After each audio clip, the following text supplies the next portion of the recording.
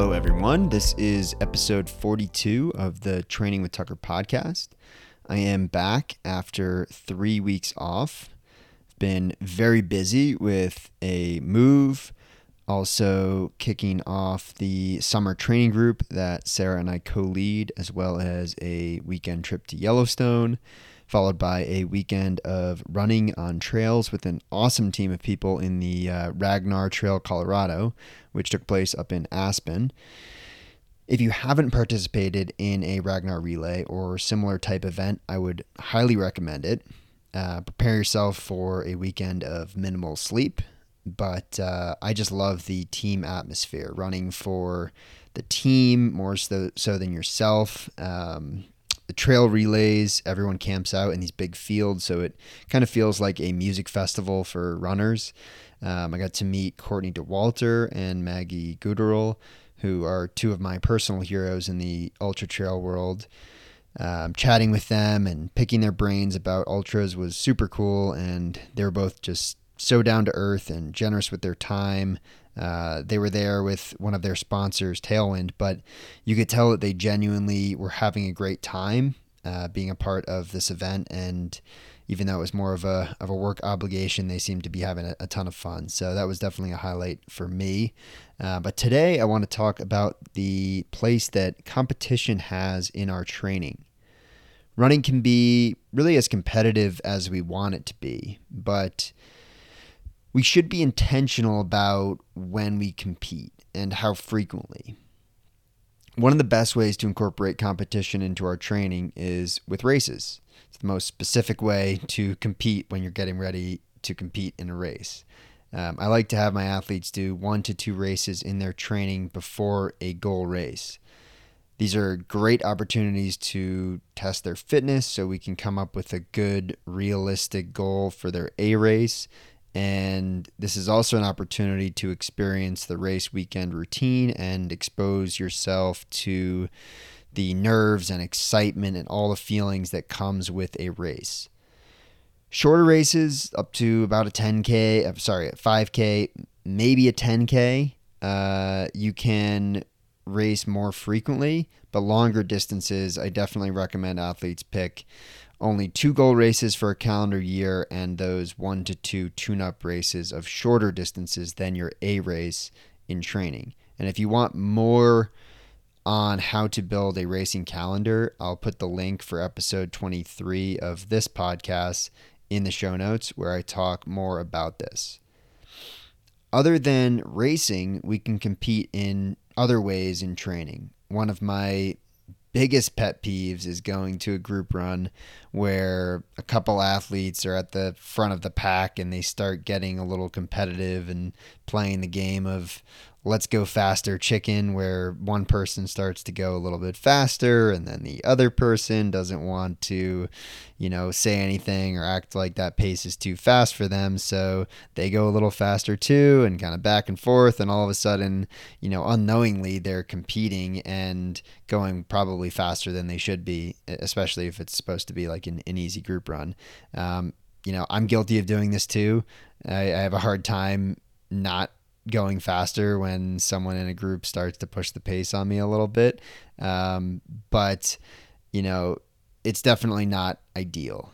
And if you aren't in like a really high volume or high intensity phase of training, probably isn't that big of a deal to do this every once in a while, but it shouldn't be something you do a lot. And especially if you're training intentionally, specifically for a goal race, and you're doing this in an easy run, can be a big problem. Definitely can take a certain amount of confidence to let somebody speed up and not go with them if it's not the best thing for you to do on that day. Where we can get competitive is during our workouts. And if you aren't doing at least one day of quality, faster running each week, you really should be.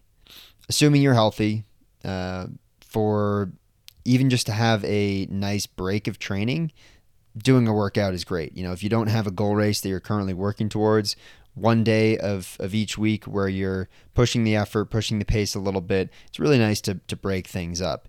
And it's also a great way to force you to slow down the rest of the time. Because if you aren't currently training for something, it's very easy to run faster than you should be on all your easy runs. And now you're not really checking any boxes because you're in that gray zone. You're not targeting the aerobic system.